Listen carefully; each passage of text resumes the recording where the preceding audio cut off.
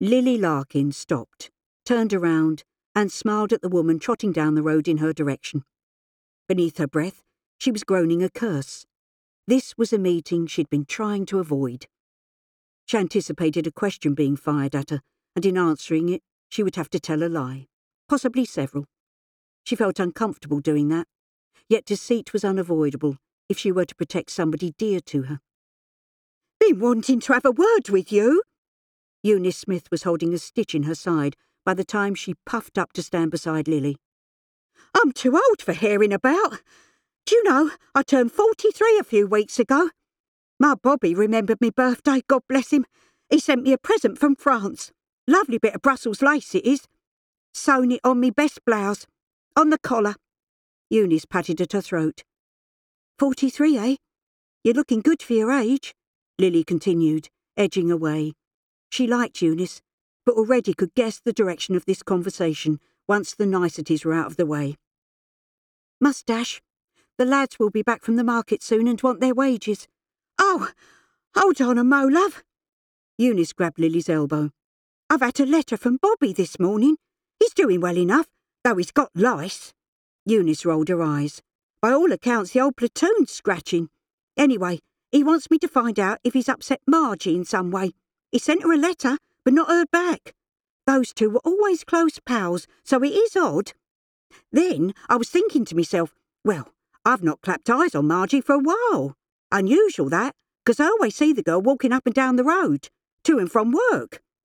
Eunice settled her hands on her hips. "She ain't poorly, is she? Lots of colds about for springtime." "She's on honeymoon."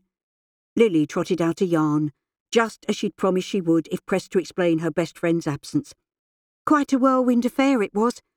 Margie had lost touch with this boy after leaving primary school.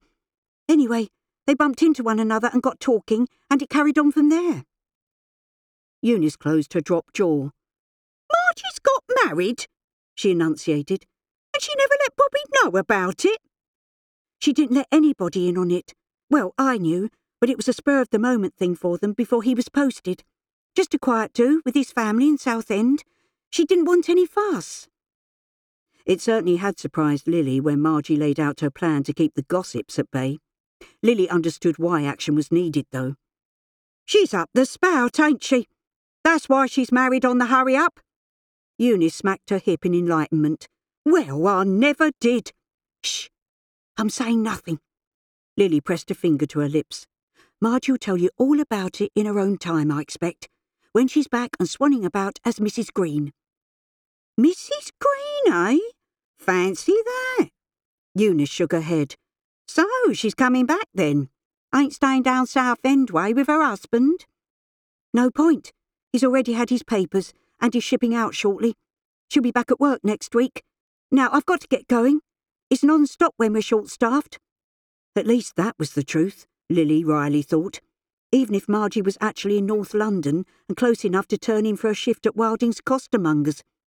Instead, she was hiding out at a friend's place to give credibility to her make-believe marriage. "Don't know whether to tell Bobby about this." Eunice frowned. "He'll start fretting about what's going on back home, I know he will. He needs to take care of himself." She shook her head.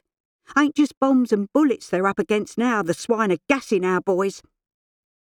Lily had been worried sick too, reading the reports of the Germans using chlorine gas to gain an advantage against the Allied troops. "Might be best to skim over it in your letters for now.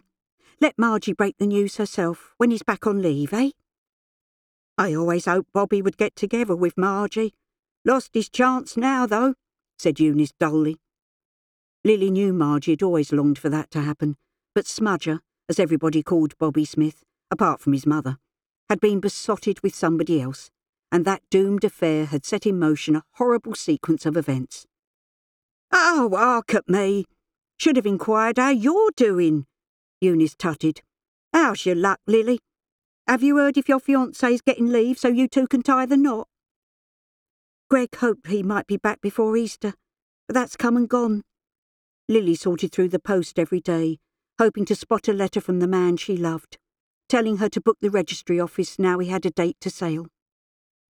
"My Bobby's not been home once yet. Now bachelors are being called up. Perhaps it will give some of the serving Tommies a well-earned break.